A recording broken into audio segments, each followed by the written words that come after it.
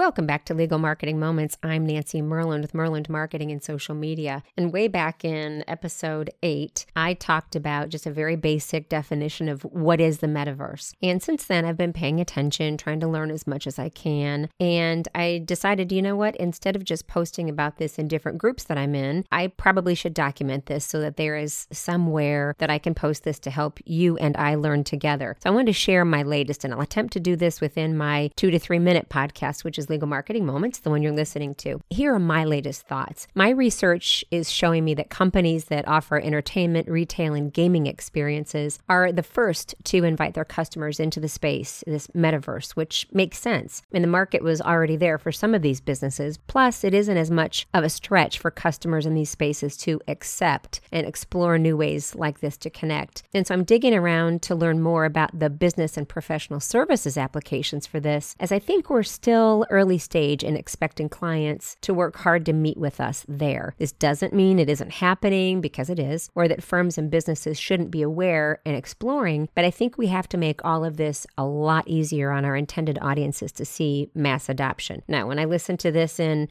several months or several years, I may laugh at this because things will have drastically changed. But as I said, we're learning together. The premise that the metaverse, and I like this thought, the premise that the metaverse is a complement to or another layer of the way firms and businesses do business is a concept that I think is important at this stage.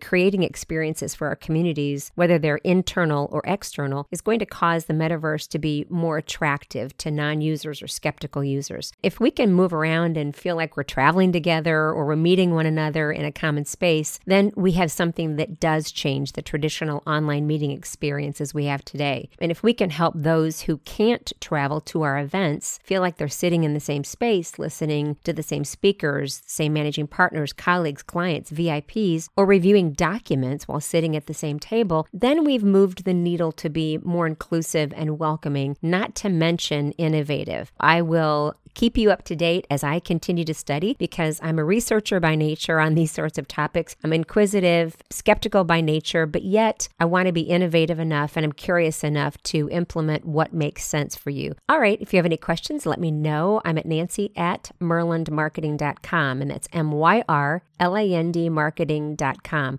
or just leave a comment. All right, take care. Talk to you next time. Enjoy the rest of your day.